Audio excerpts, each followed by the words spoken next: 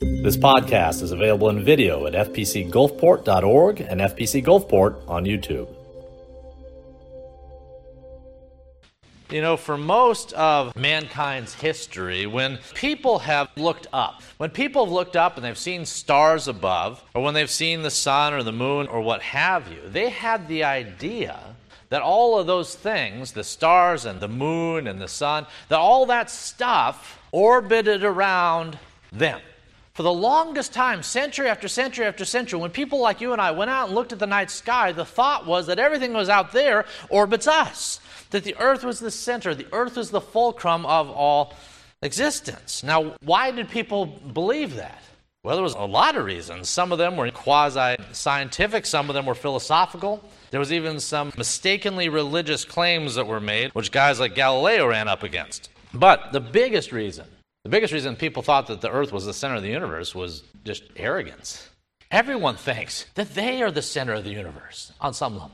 Everyone tends to look at the world around them and see them at the center. Now, in the case of the universe, it wasn't until almost the 16th century that this got resolved. It wasn't until about the 16th century that scientists finally determined that we live in what's called a heliocentric, sun-centered solar system in which the sun's actually the middle and not the earth. But even after that was established, people resisted that idea for the longest time. Now, what does any of that have to do with Job? Well, that's a good question. Well, Job, as we've talked about in the past few weeks, this was a good and a righteous man. In fact, God had looked down at Job and said, this is the most upstanding, righteous man on the face of the earth. He was a good guy, a righteous guy, and if you were to look at everything that Job said across chapters 1 through 38, Job knew that he wasn't perfect, but he knew he was a guy doing his best for God. With that said, he belabors that point across the first 37 chapters. Job tended to put Job at the center of his discourse. If you wonder why God comes off kind of strong in today's reading, which God does, it's because when you read Job's words, although Job was righteous and a good man and a holy man and devout man, he was also pretty self-interested with regards to what was going on. He spends 37 chapters really defending himself and his righteousness. In the moments of pain and difficulty, Job was the center of Job's own universe. Now, Job loved God, but he had begun to think that God was in orbit somewhere distant of him and either was misinformed or not doing the things that God should be doing if he had maybe a greater handle on what was going on in Job's life. And that's why back in chapter 13, Job says, I have a case. I have a case, and my greatest desire is to go before my God and say, God, I have a case that I would argue with you. I am righteous. I don't deserve everything that has befallen me. Now, is arguing with God a good idea? Not so much. But just like the man who sees himself at the center of the universe, Job trusted his own evaluations over and against even God. Well, in today's reading in chapter 38, God is going to say, no. God's going to say, I know you're hurting, and I know you're confused, and I know you're racked with pain and the like, but I'm going to put an end to this. And he's going to express to Job the things that Job has been saying have been inappropriate, haven't fit the situation. And in summary, the first few verses, God is going to ask Job, he's going to say, who is this man? Who does he think he is? Who is this that dares to question me? Let's look at God's exact words as we return to verses 1 through 3. Okay, verses 1 through 3. So then the Lord answered Job out of the whirlwind. And he said, who is this? Who is this who darkens counsel by words without knowledge? Now prepare yourself like a man. I will question you, and you shall answer me. I told you the other day I don't do movie things very often, but I got one more for you. There's a scene in the movie The Lord of the Rings where you have little tiny Bilbo Baggins, and he has begun to question his good friend Gandalf, the old wizardy guy, his motivations. Now, for those of you who remember the movie, the scene in question occurs kind of early on when they're gathered in his little Shire hut. You got little Bilbo and you got tall Gandalf, and they're talking, and Bilbo's upset. Bilbo doesn't understand what's going on. Bilbo's frustrated. At this point, Bilbo even clenches his tiny fists in rage, and he questions Gandalf's intentions. He questions Gandalf's care and friendship for him. Bilbo was angry, he was bitter, and he unfairly accuses Gandalf in this scene. And although Gandalf loves Bilbo, Gandalf suddenly, he raises, his stature seems to grow 10 times. The room is darkened, his voice is that much louder, and he says, Bilbo Baggins, I'm not trying to rob you. I'm trying to help you. Gandalf, in that moment, wasn't trying to rob or hurt or mistreat Bilbo. In fact, he's on Bilbo's side. Gandalf isn't opposed to Bilbo. He's actually Bilbo's greatest advocate, whether Bilbo understands that or not. And at that moment in the movie, Bilbo realizes he's been wrong about Gandalf, and he just runs to him and embraces him. Now, those who've seen the movie, do you know how Gandalf responds next? Well, he leans all the way down. At one moment, he's been big and huge in the room and towering over Bilbo. But in this moment, holding him in his arms, he bends all the way down to look him in the eyes. And he says, Bilbo, all of the long years, you and I have been friends. Trust me as you once did. In a similar way, in the first 37 chapters of the book of Job, Job's difficulties have caused him to question his friend, to question his God and his motivations and what's going on. Repeatedly, Job has clenched his fist, so to speak, and he said, something's not right here. I have a case against my friend. And as he has established this case, there's been accusations of the motivations or intentions or even the wisdom of what God is doing. Well, in verses 1 through 3, again, God has had enough. He's raised up, so to speak. His voice has grown loud, and it's actually not coming out of a tiny room in the Shire. It's coming out of a whirlwind, out of a storm. And in verses 1 through 3, the first thing he says is who is this? Who is this who darkens counsel by words without knowledge? Now, I want to talk about what God's saying here, but let's talk about this whirlwind here for a moment. If you were to read the previous two chapters, chapters 36 and 37, you would see that there's references that Job's friends start to have about a storm that seems to be coming. Now, they use that in their discussion. They talk about God as the God of the thunder and the lightning and the like, but there's a storm evidently coming in chapters 36 and 37. A real storm had been approaching during the course of their conversation. Well, by chapter 38, that storm is there. The storm has arrived in full, and amidst all of its ferocity comes the voice of God. Now, whirlwinds are not new to God. He uses them frequently. He called up Elijah in the whirlwind. He spoke to Ezekiel from a whirlwind. In Psalms and elsewhere, he talks about God in the whirlwind, in the storm. Well, powerful storms remind us that there is a powerful God, the God of the whirlwind. Whatever the case, before Job has a chance to duck or run for cover, God calls him out. He says, all right, prepare yourself like a man, because I have some questions for you. Now, that doesn't sound very promising. That sounds kind of ominous. What does Job do next? Well, we don't know, because God starts talking immediately.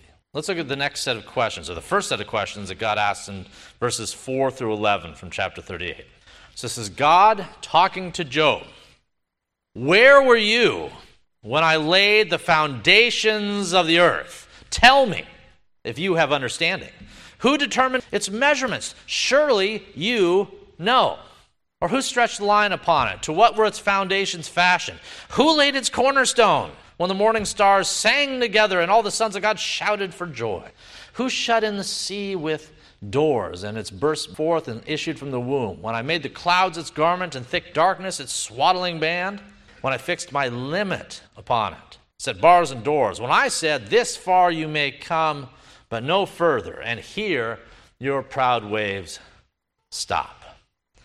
You know, if you were an expert in some particular field, if you're an expert in law, if you're an expert in engineering, medicine, or what have you, you probably don't like it when someone with a much lesser understanding or no understanding at all comes in and questions your conclusions and your decisions and your thought processes and the like.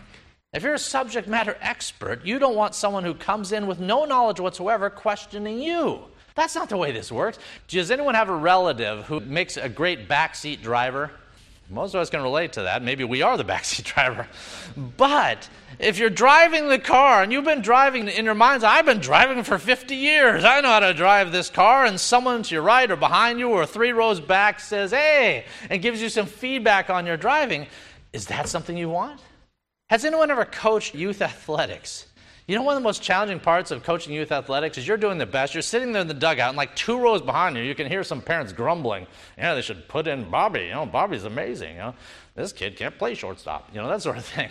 You hear that sort of comments, and it's frustrating because you're the coach. Now, it's frustrating usually, whether you're a coach or you're in the front seat driving or you're a doctor, a lawyer, or engineer, it's frustrating to get input from uninformed sources precisely because they are uninformed sources. They're giving you input on how to do your job coming from insufficient information in which to offer their input. If I was to show up at your house and say, I've got some thoughts on how to fix your garden or some landscaping input or what have you, if I do that, don't take my input. Do you know why? Because my wife will tell you I'm terrible at all of these things. I've got no credibility. My input will lack experience and skills, and therefore is not something that should be listened to in this arena. Does anyone remember who Julia Child was? If I was to go up to Julia Child and say, let me show you how to make a souffle, Julia Child's going to dismiss me. Why? Again, I don't know what I'm doing. I barely have any business eating the souffle, let alone trying to cook it or explain it.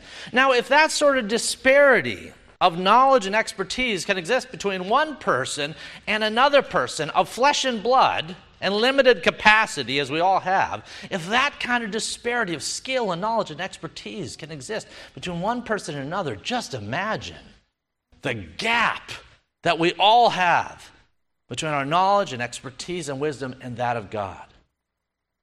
And so, it is odd and even inappropriate when we decide to tell him how to do his job. And that's what you see in verses 1 through 3 is God's reaction to that. Job, I know you're hurting. Job, I know you're suffering. Job, I get all of that. But what you're doing is wrong. Who is this man who wants to say he's got a case against me, who's got more information than I have, who's capable of making more rational decisions than me? Who is this guy? Where were you, Job, when I set the foundation of the stars? Where were you, Job, when I said the oceans can come to this point but not that point? Where were you when I did all this stuff? Huh? That's right, you weren't there. Job, what does that imply? It implies that there are things in your world that are above your pay grade. And the wise man understands his own limitations. This is the point, verses 4 through 11. Where were you when I fashioned the cosmos? Where were you when I created the earth? Where were you when I determined the boundaries of the ocean? Job, what are your credentials? Job, let's lay it out here. I'll show you my credentials and my resume and my LinkedIn profile. You give me yours, and we'll compare the two, and then we'll decide. And for multiple chapters, God's going to go on doing this. So much so that we don't even have the time to explain every verse for the next 2 chapters. You see, again, God loves Job. Don't lose sight of that. The fact he's willing to talk sternly to Job doesn't mean he doesn't love him. You and I who are parents, we've talked sternly to our children. Doesn't mean we don't love them. So, of course, God loves Job, but he's trying to say, look, Job, you're made in my image, but that doesn't make you me. I've granted you a moral compass, but that doesn't make you the barometer of all that's right and wrong. This is what God's trying to explain to him. All right, let's skip a little further into chapter 38. I want to go forward to say verses 31 through 38. Verses 31 through 38. Job, can you bind the cluster of the Pleiades or loose the belt of Orion? So he's talking about stars here. Can you bring out Mazzaroth in its season? Can you guide the great bear with its cubs? These are constellations. Do you know the ordinances of the heavens? Can you set their dominion over the earth? Can you lift up your voice to the clouds, that an abundance of water may cover you? Can you send out lightnings that they may go and say to you, here we are? Who has put wisdom in the mind? Who has given understanding to the heart? Who can number the clouds by wisdom? Who can pour out the bottles of heaven when the dust hardens in clumps and the clouds cling together? The short answer is nobody, apart from him, apart from the very one asking these questions. You know, if we were to go into another room in the church, I don't know, you walk in any one of the kids' rooms or something, and on one of the tables there in one of the rooms, you see a single paper clip. Something small. You see a single paper clip sitting there. You walk in the room. You don't know how it got there. You didn't create it. You didn't form it. You didn't place it there. You don't know where it came from. You don't know what year it was made. You don't know any of this. It's just sitting there in front of you. The tiniest and least consequential thing in this entire church is beyond your ability to know, understand All of this eludes you. And you can't, by force of your will, cause that paperclip to jump onto the floor or to cease from being or to turn into a banana. You can't do any of this. The limitations that we have compared to God are overwhelming. You take the smallest thing in this church and you can't affect a single change out of it just through your own will. If it's true of a paperclip sitting on a table, then just imagine if you start talking about big picture items like pain and heartache and hardship and providence and decrees. If we can't comprehensively know or affect change on a paperclip, if we're that limited, if our understanding of the past, present, and future of the paperclip is as limited as it is, then we should be really careful when we look at the galaxy and the stars and the constellations, which is what we see in verses 31 through 38, and even pretend for a moment that we can intellectually compete or even talk knowledgeably with the one who set all that in order, given our exceptionally significant limitations. Job had asserted repeatedly that he had some knowledge or some wisdom or a perception, a point of view that was accurate over and against God. You understand that? When you say to God, I would want to make my case before you, you're articulating that you have a case to make. So in these verses, again, we don't even have time to cover all of them because God just goes in on this. He brings up every example under the sun and says, Job, where were you when I did this, this, this, and this? And you can see Job slinking lower and lower and lower.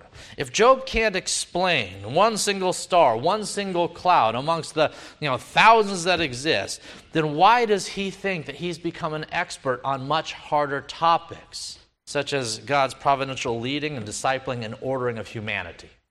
If Job can't create one lightning bolt, if he can't form one paperclip, then why does he have the arrogance to think he knows better than God?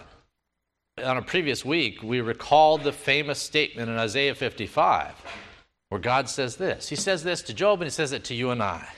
He says, my ways are not your ways. My thoughts are not your thoughts. As far as the heavens are above the earth, which is a sign of infiniteness, so are my ways and my thoughts above your ways and your thoughts.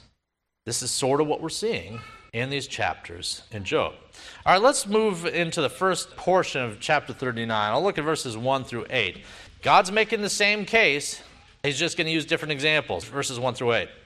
Job, do you know the time when the wild mountain goats bear young? Can you mark when the deer gives birth? Can you number the months that they fulfill? Do you know the time when they bear young? They bow down, they bring forth their young, they deliver their offspring. Their young ones are healthy, they grow strong with grain, they depart and do not return to them. Who set the wild donkey free? Who loosed the bowels of the onager, whose home I've made in the wilderness, whose barren land is his dwelling? He scorns the tumult of the city, he does not heed the shouts of the driver. The range of the mountains is his pasture, and he searches after every green thing. I've shared this story before. The first class I ever attended in seminary, there was a professor, a very formidable professor.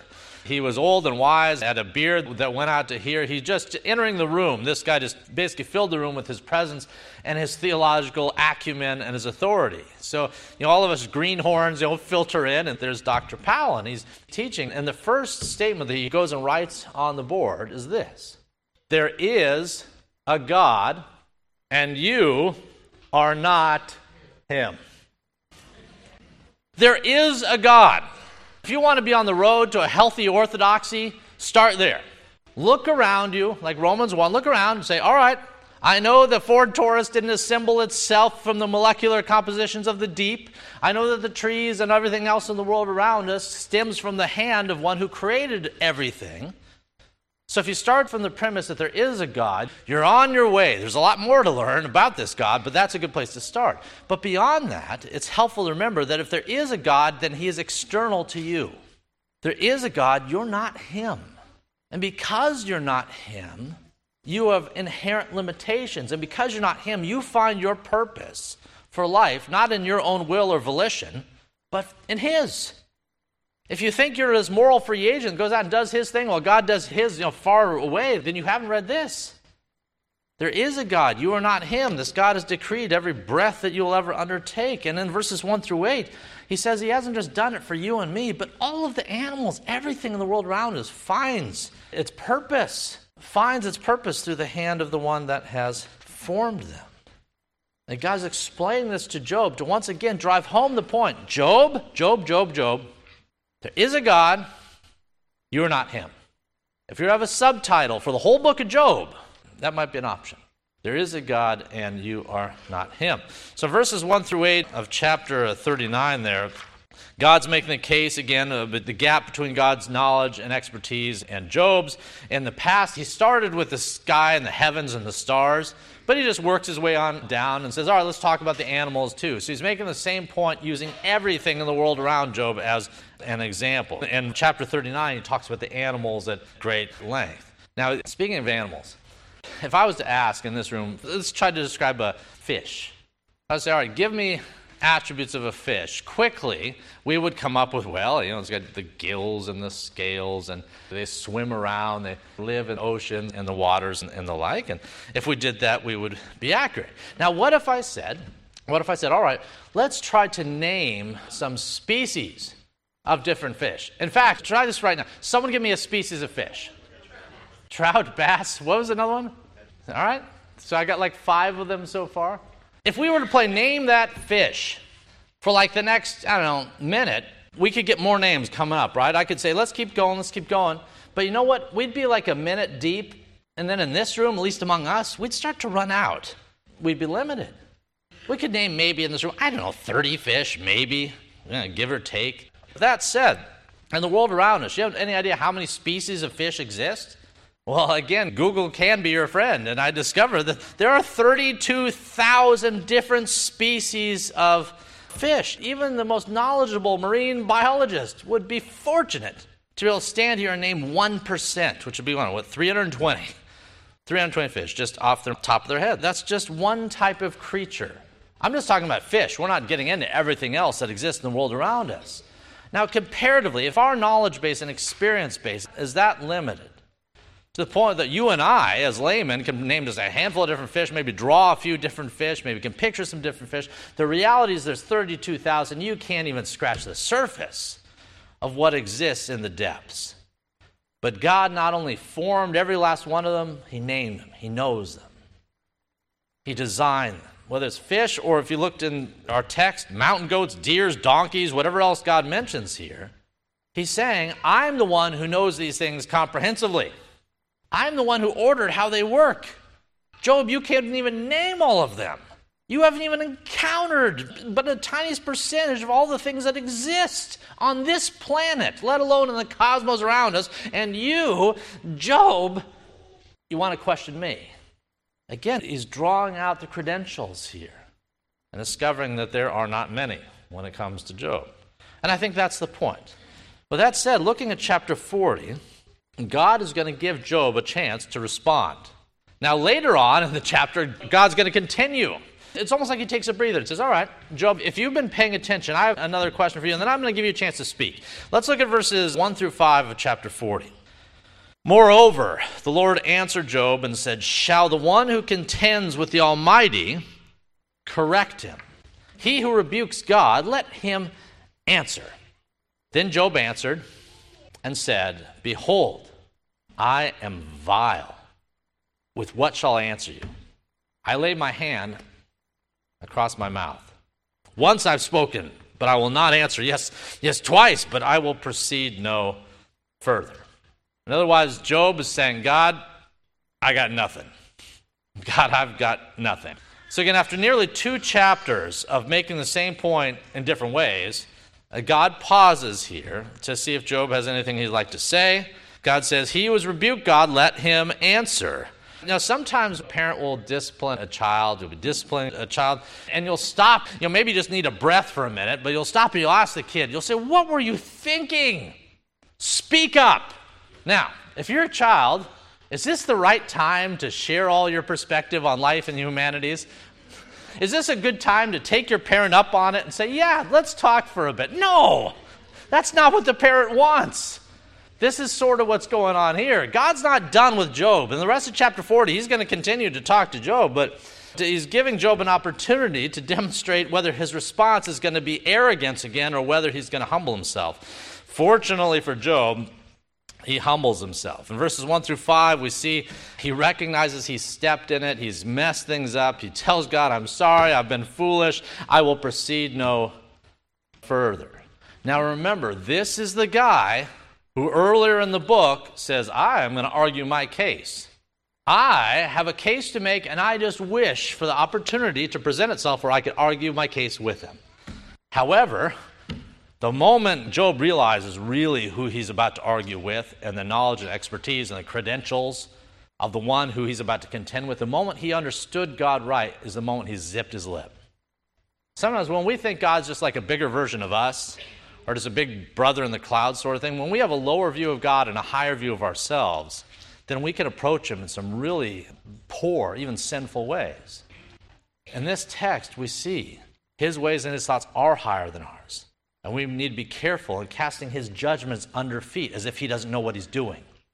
Just because you don't like something that's going on in your life does not mean God doesn't know what he's doing when he appointed it, when he appointed that season. All right, as we look to wrap up this morning, let me just consider that last point a little bit further. If you were given the power of God, it's not going to happen, but theoretically, if you were given the power of God, if you had his ability to affect change in the world around you, do you think that you'd use it to do things maybe differently than the way he's doing things? Well, you might, because you tend to see things differently. But what if you also had his knowledge? What if you had all of his attributes in the exact same way that he does? What would you do? If you possessed God's exact attributes of knowledge and holiness and justice and perfection, would you have ordered the universe around you any differently than he has? Well, the short answer is no. But why not? Well, here's the thing. If you shared his perfect nature, which you don't, but if you did, if you shared his perfect nature, you would come to the same perfect decisions that he has. You'd see things through the lens you don't currently see through. If you shared his exact nature and if you were perfect as he is, then you would come to the same conclusions that he has. You know, what God does is always what is best. God doesn't like say, today I'm just batting 8 for 10, you know. Today is an off day for me. I made some subpar calls, or I'm going to give it 50% with that family or that person or that church or what have you. No. Every single thing God has ever done has always been perfect. If you and I had his degree of perfection and his powers, we would have done the exact same things that he has done. Why? Because there is no variation on that which is perfect.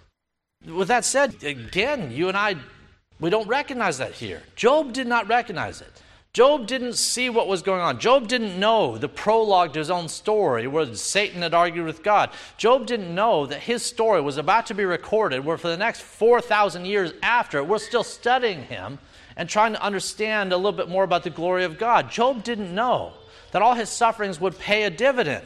Job didn't know exactly how God would restore everything unto him. Job didn't know that. And in the moment that he didn't know, he rendered decisions and he was wrong. There's ways that you might be questioning God. I can assure you they are ill-informed. It is okay to share frustration with God. He welcomes it. It is okay to take our hurts and our baggage and all the things going on in our lives and just cast it at his feet and say, God, I don't get this. I don't like it. I don't understand it. But that's wildly different from thinking that God has made a mistake or that you would do something better if given the option. If you knew what he knew, you'd do the exact same thing that he does. Because what he does is always perfect. You know, you don't have perfect vision. You don't have perfect desires. You don't have perfect knowledge. You don't have perfect characteristics. And there's times when we don't want perfect things or even good things. You and I settle and even desire for stuff that's mediocre. You know when I'm hungry, what I get out of the pantry to eat? SpaghettiOs. I crave and desire stuff I know are subpar. I open the can, I pour it in, and I look at it and I say, am I going to eat this? And there's part of me that says, yes, I am. It's the same mentality when you get a Twinkie. You know this is not good. You and I, even when given the ability to make decisions on our own, we routinely settle for that which is subpar. A meal out of SpaghettiOs and Twinkies and the like. With that said, you and I, the Twinkie-eating, SpaghettiO-eating people who have sinned more times than we can count, we have no business criticizing God. Again, you might not understand what he's done. That's different. That's okay. And you might not even like things that he has done. Pain has the net effect of making us just hurt all over. However, it's altogether different than from looking up to heaven and asserting our rightness over and against something that God has done that we view as not correct or not appropriate or not right. This week, there's probably a lot going on in your life that you don't like, but know this much, and God's put it there for a reason. There's a lot going on in your life you don't like, but God has put it there for a reason. And that reason, in time, you will see, is worth your present discomfort, your present difficulties, your present pain, even if you can't see how. And so I'll close the same way we've closed for the past couple of sermons. The right approach to living out days in a darkened world where there's hardship that befalls every man, woman, and child in this room, the right approach to living out our days and this fallen mortal coil, the right approach is this. We live by faith. We lift up our hand to God and say, I live by faith, not by sight. We extend our prayer in the darkness to a Father who sees beyond the darkness, knowing that he will take our hands and he will lead us forth.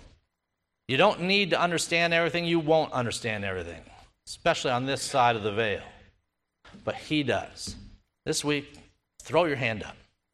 Say, God, lead me, knowing that he will, and the outcome will be good. Let's pray. If you'd like to check out additional recordings or videos by Dr. Toby Holt, please visit our website at fpcgulfport.org. And if you're on the Gulf Coast, come join us at 11 a.m. Sundays at First Presbyterian Church of Gulfport, Mississippi.